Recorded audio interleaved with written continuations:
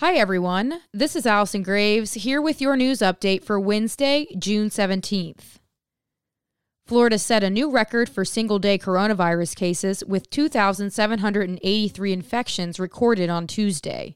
That brings the state to more than 80,000 cases since the pandemic began locally more than 3 months ago. The state also added 55 deaths, bringing the total to 3,085. Hospitalizations of residents and non-residents also increased by 191 people. State health officials and government leaders have held firm that the reason for more infections is because of expanded testing. Still, ProPublica, a news agency that has been tracking coronavirus cases as states reopen, points to the number of positive tests per capita in Florida increasing upward and upward. And as the number of coronavirus cases spike, an increasing number of employees at bars and restaurants are testing positive for COVID-19. And with little guidance from authorities, employers are now faced with a series of tough decisions while employees have to weigh the financial and health risk in returning to work.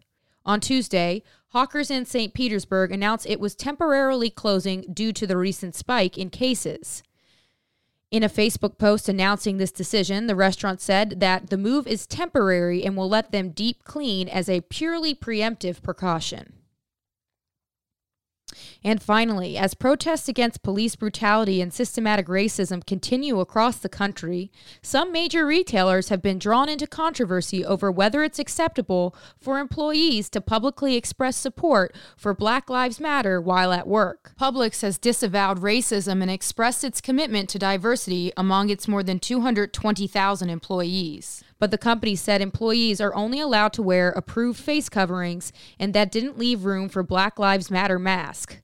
The decision prompted one Publix employee in Lee Acres to quit his job. Starbucks took a similar stance, then reversed their policy on Friday after facing online backlash. Employees are now permitted to wear Black Lives Matter t-shirts and pins. Well, folks, that does it. For these stories and more, including a primer on the philosophies behind defunding and abolishing the police, please visit tampabay.com. This has been Allison Graves with your Wednesday news update. Thanks for listening.